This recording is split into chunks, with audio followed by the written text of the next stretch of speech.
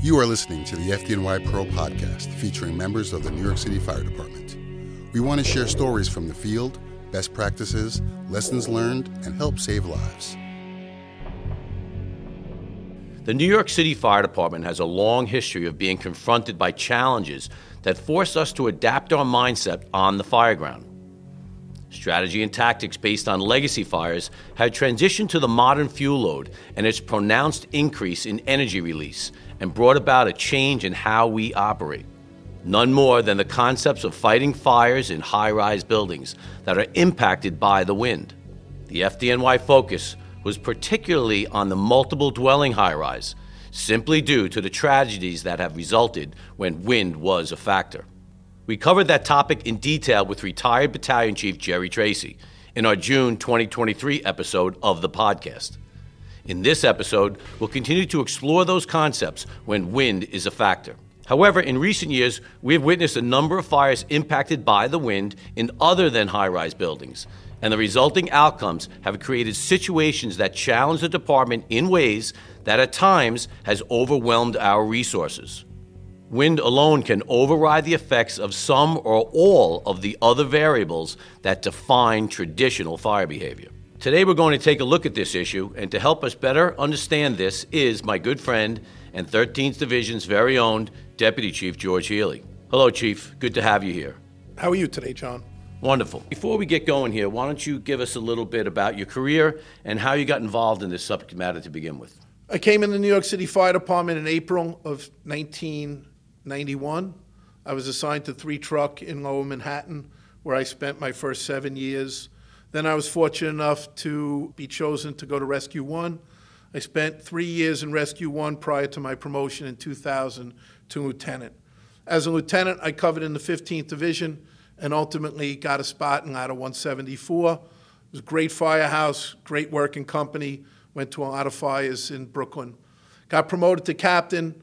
I was fortunate enough after a time in the 14th Division to cover in special operations in the Rescue Relief Group.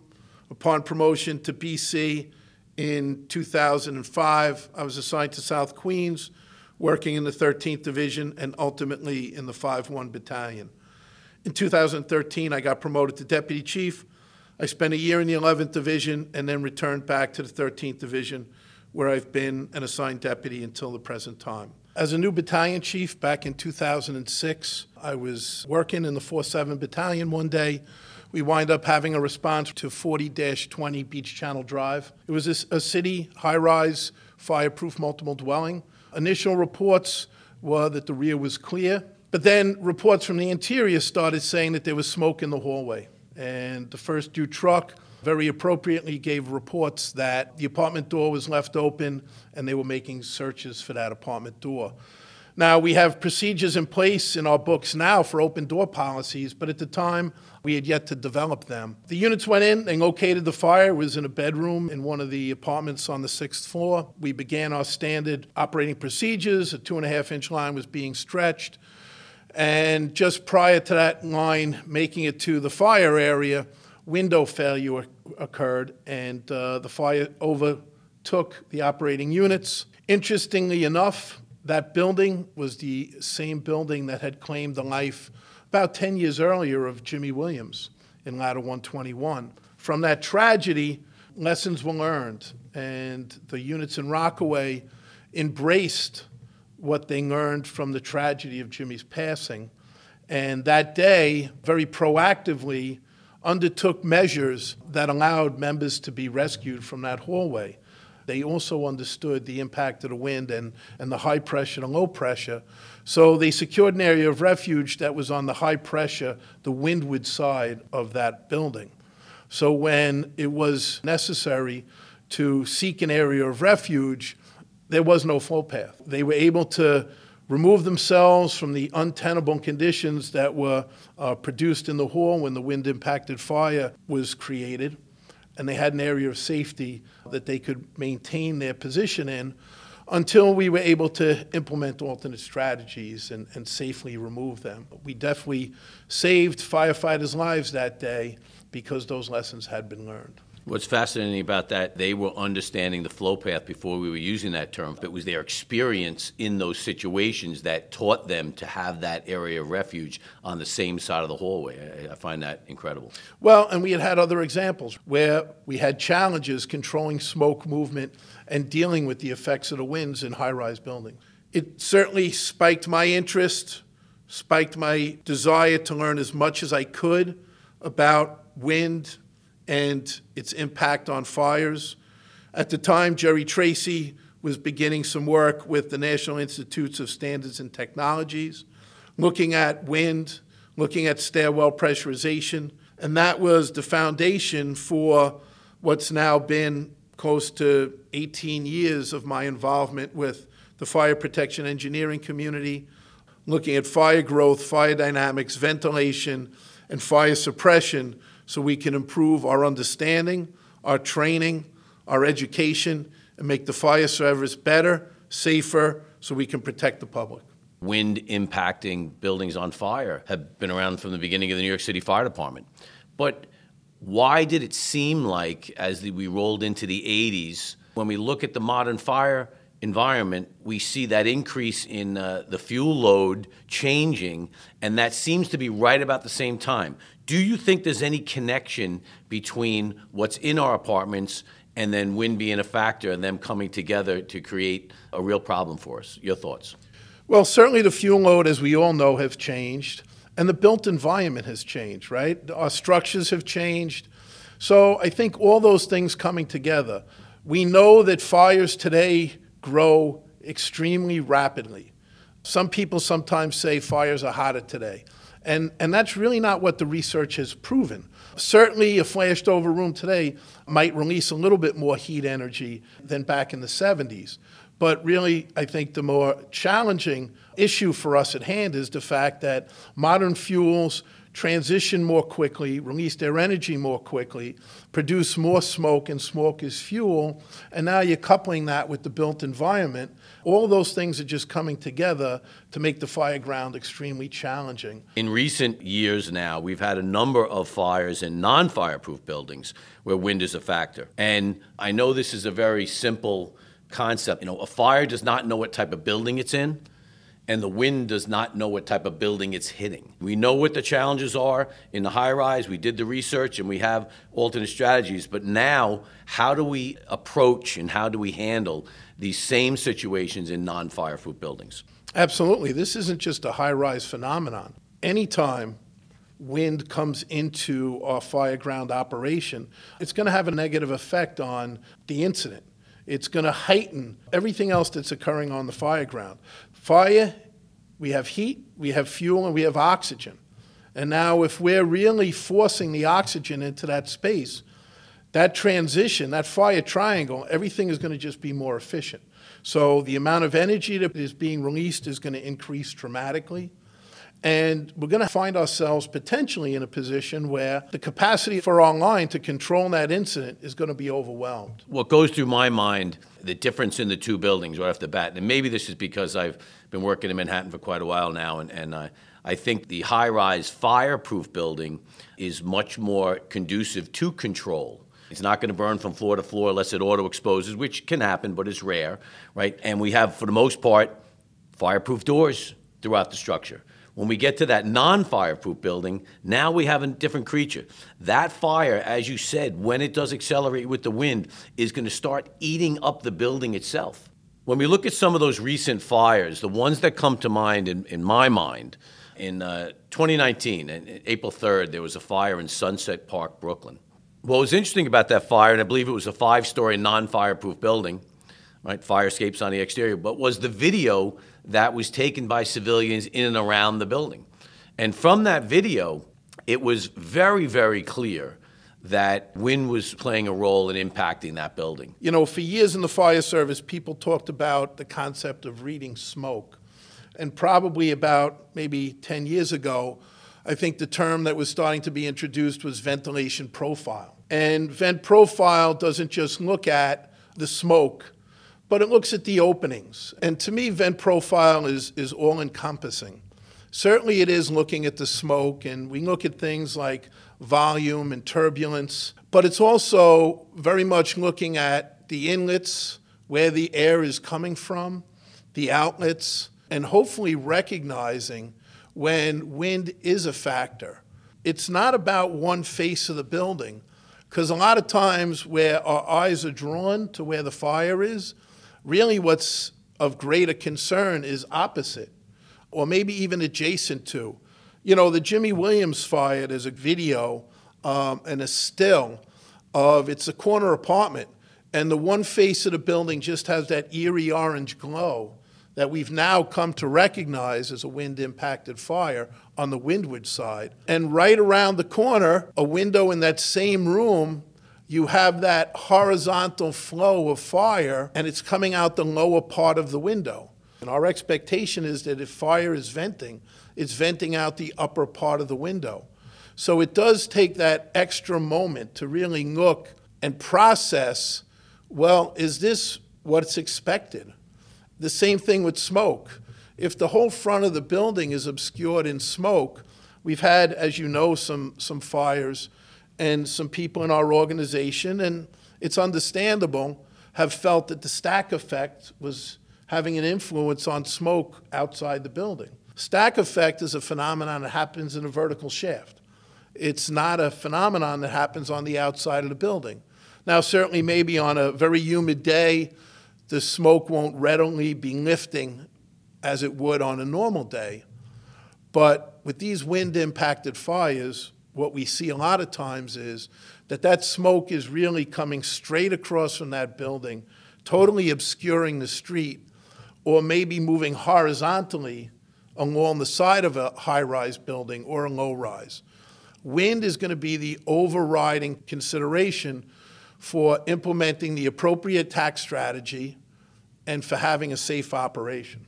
So when our members are approaching buildings that the ventilation profile is clearly showing us that it's wind impacted, what standard operating procedures can they fall back on to mitigate what we all know is an extremely dangerous situation? When we're looking at non-fireproof buildings, you know, we always have tools in our toolbox. We can certainly use an aerial ladder stretch. That fire I had in Queens that day, again, the nature of the building was a fireproof building. It was a single scissor stair. It didn't give us a way of either flanking the fire or maybe breaching to extinguish the fire. So basically a game day decision, we got an aerial ladder to the rear, and we were able to extend that aerial ladder, and members stretched 1 3/4 hose line, and they were able to put water into the fire compartment.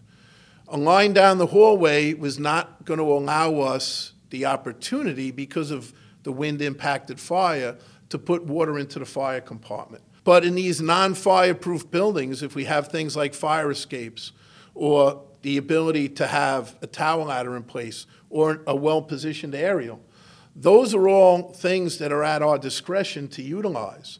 Maybe we're in a different wing of the building, and we can operate across the wing into the other wing and get some water on the fire. The testing and field experience has proven if we're introducing water into the fire compartment, that water is going to have a very dramatic and very beneficial outcome on extinguishment.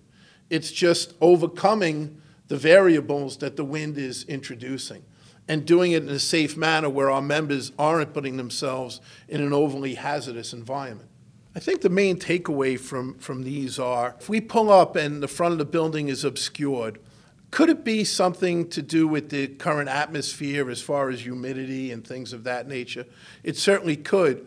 But really, what's more concerning and more of a challenge for us operationally is that it's wind impacted. So I think we should all just start to develop that mindset that if that vent profile that we are seeing is not the typical vent profile of smoke or fire venting out the upper part of the window, the default for us operationally should be that this is a wind-impacted fire. You know, one of the NIOSH 5 that they talk about is the inability to have a 360 and its contribution to numerous line-of-duty deaths around the country. The key to this, whether it be a high-rise building or a low-rise, fireproof or non-fireproof, is getting that 360 and processing that vent profile and then making the right determination. Training came out with their tips for training, and one of the mottos that they use is windward is for winners, leeward is for losers. If we're on the windward side of the building, that is going to benefit our operations. If we are on the leeward side of the building, well, we're going to be on the exhaust portion of that flow path. And we've learned over the years, both through testing and fireground experience, that being in that leeward part of that flow path is really going to just heighten the level of threat to our members and really tax our resources and limit the effects of our operating hose line.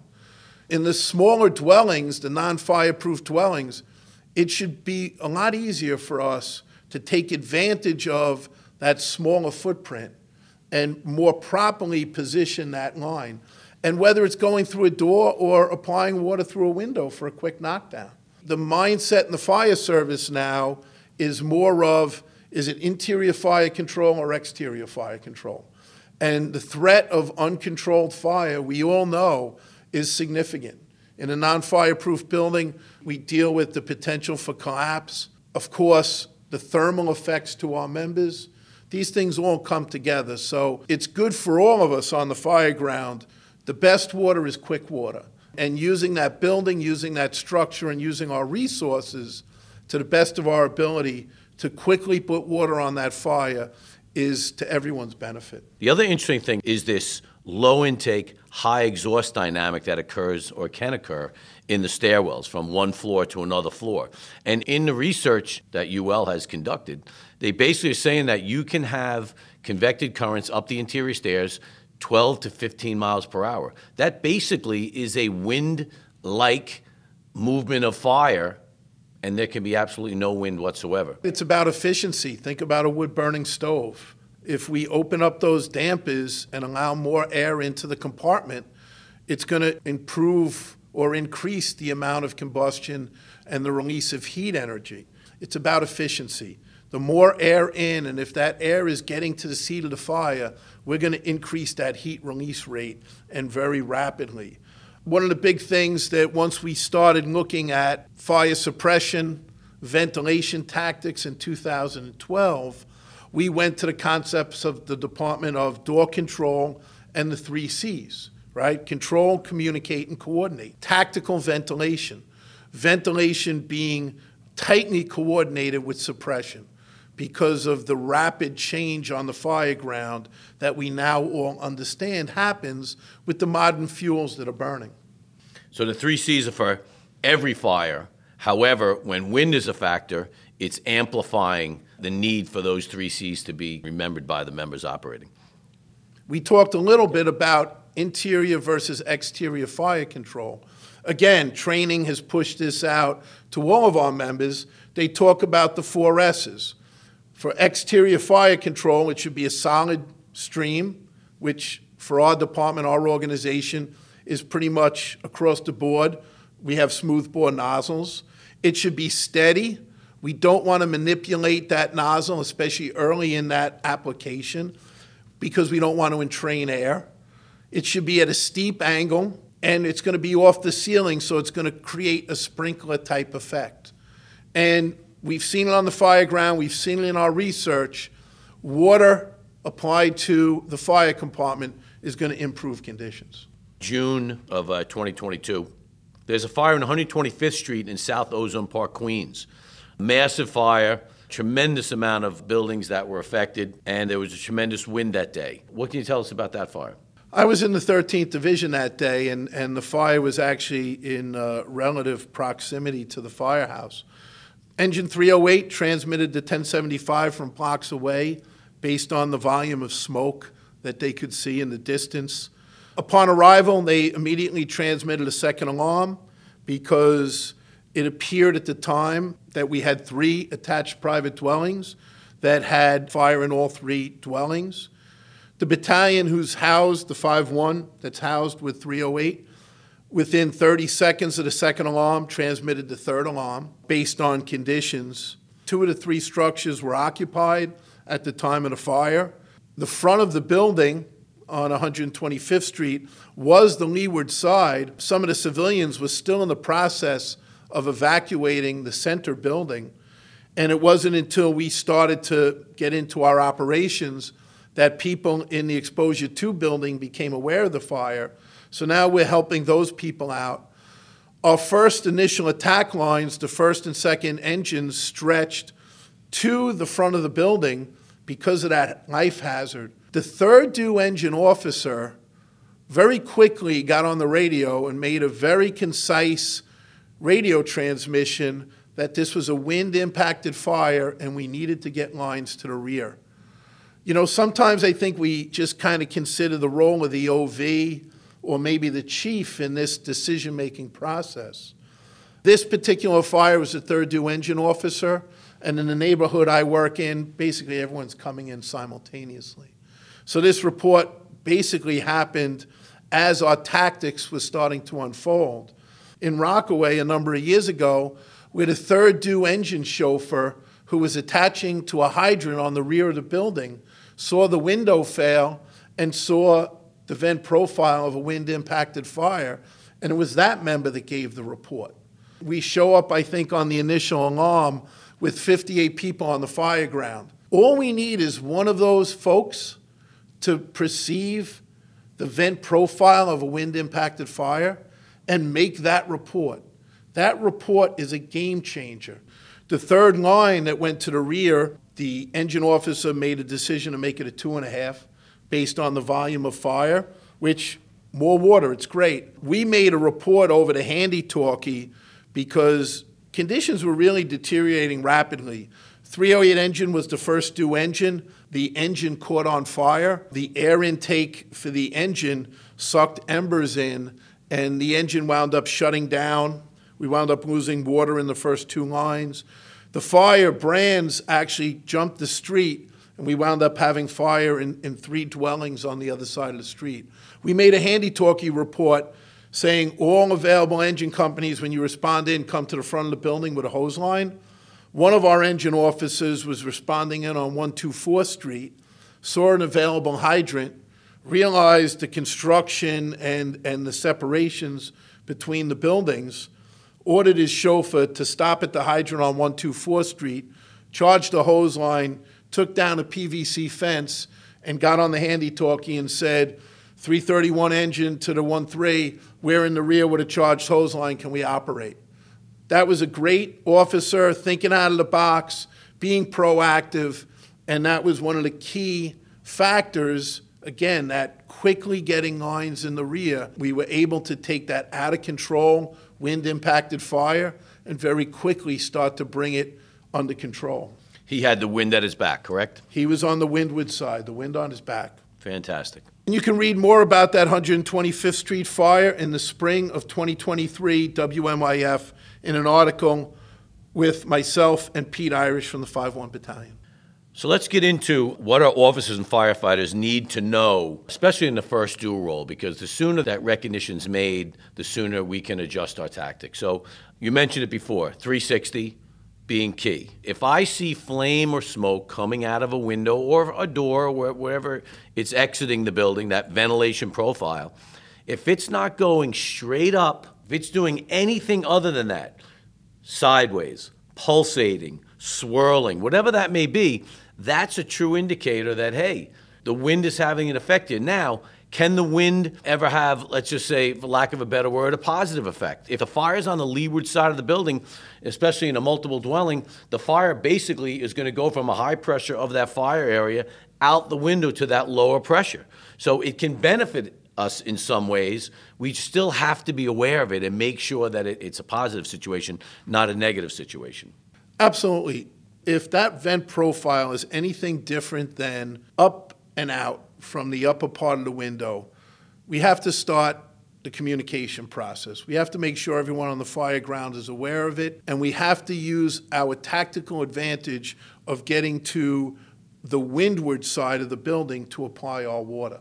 And we don't necessarily have to make entry, but if we have the ability to put water into that fire compartment, we're going to start gaining control and taking a tactical advantage of that incident.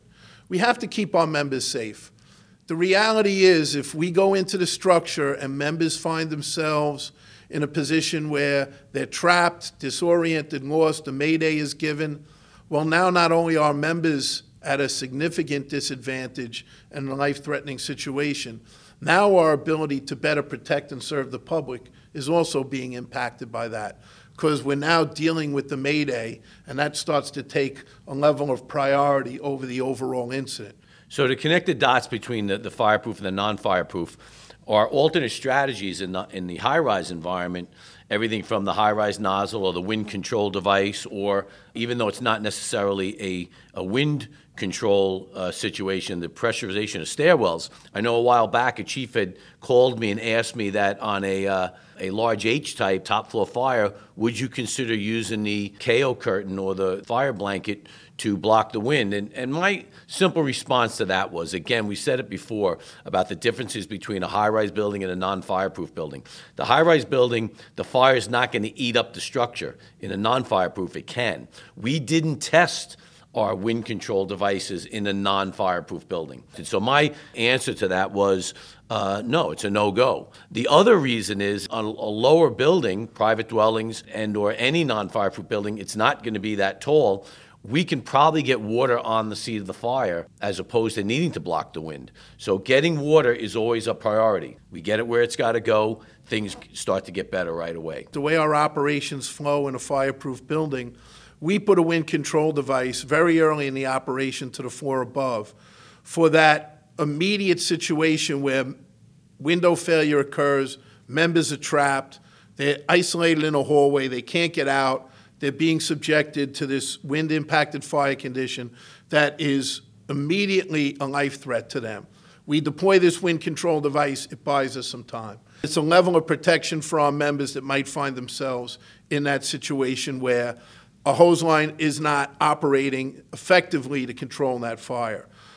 Water is always the solution, right? Putting water into that fire compartment is always the end goal. So in a non-fireproof building, the tactical priority of water is going to be available to us, especially in a private dwelling. We can get it to where it needs to be very rapidly. And we should be utilizing those fire escapes from the floor below, line up the fire escape, and start getting water into those windows. And early on, especially if that fire is still a compartment fire, how much water is it going to take to darken down a bedroom or a living room? The flow from an ordinary hand line is going to be more than adequate to darken that fire down. And then we're going to size up the situation. When it's appropriate, we're going to make that direct frontal attack at that point. In the non-fireproof buildings, we do have to have that concern for structural collapse. The fire on 125 Street in Queens, the center building turned out to be the original fire building, but we did have very early on a significant collapse in the rear because of the construction with the increased burning because of the wind. We need everyone to understand the indications of a wind-impacted fire. It doesn't have to be a high-rise. It can be the ground floor of a high-rise. It's the wind when it gets into the structure and when it has direct impact on that fire. So the main thing is that hazard recognition, that radio report, implementing our 3 Cs, and then implementing the most appropriate tactic to deal with the situation we have confronting us on the fire ground. And that's every incident. Simplest concept, get the wind at your back. Well, Chief, we covered an awful lot of material today. I thank you for being here. My pleasure, John. Be safe out there. Thank you for listening to the FDNY Pro Podcast. For more training and information from our subject matter experts, go to fdnypro.org. FDNY Pro is online at fdnypro.org. Subscribe today and get inside access to the FDNY. Learn more about our publications, professional conferences, and other tools for first responders. Train with New York's bravest.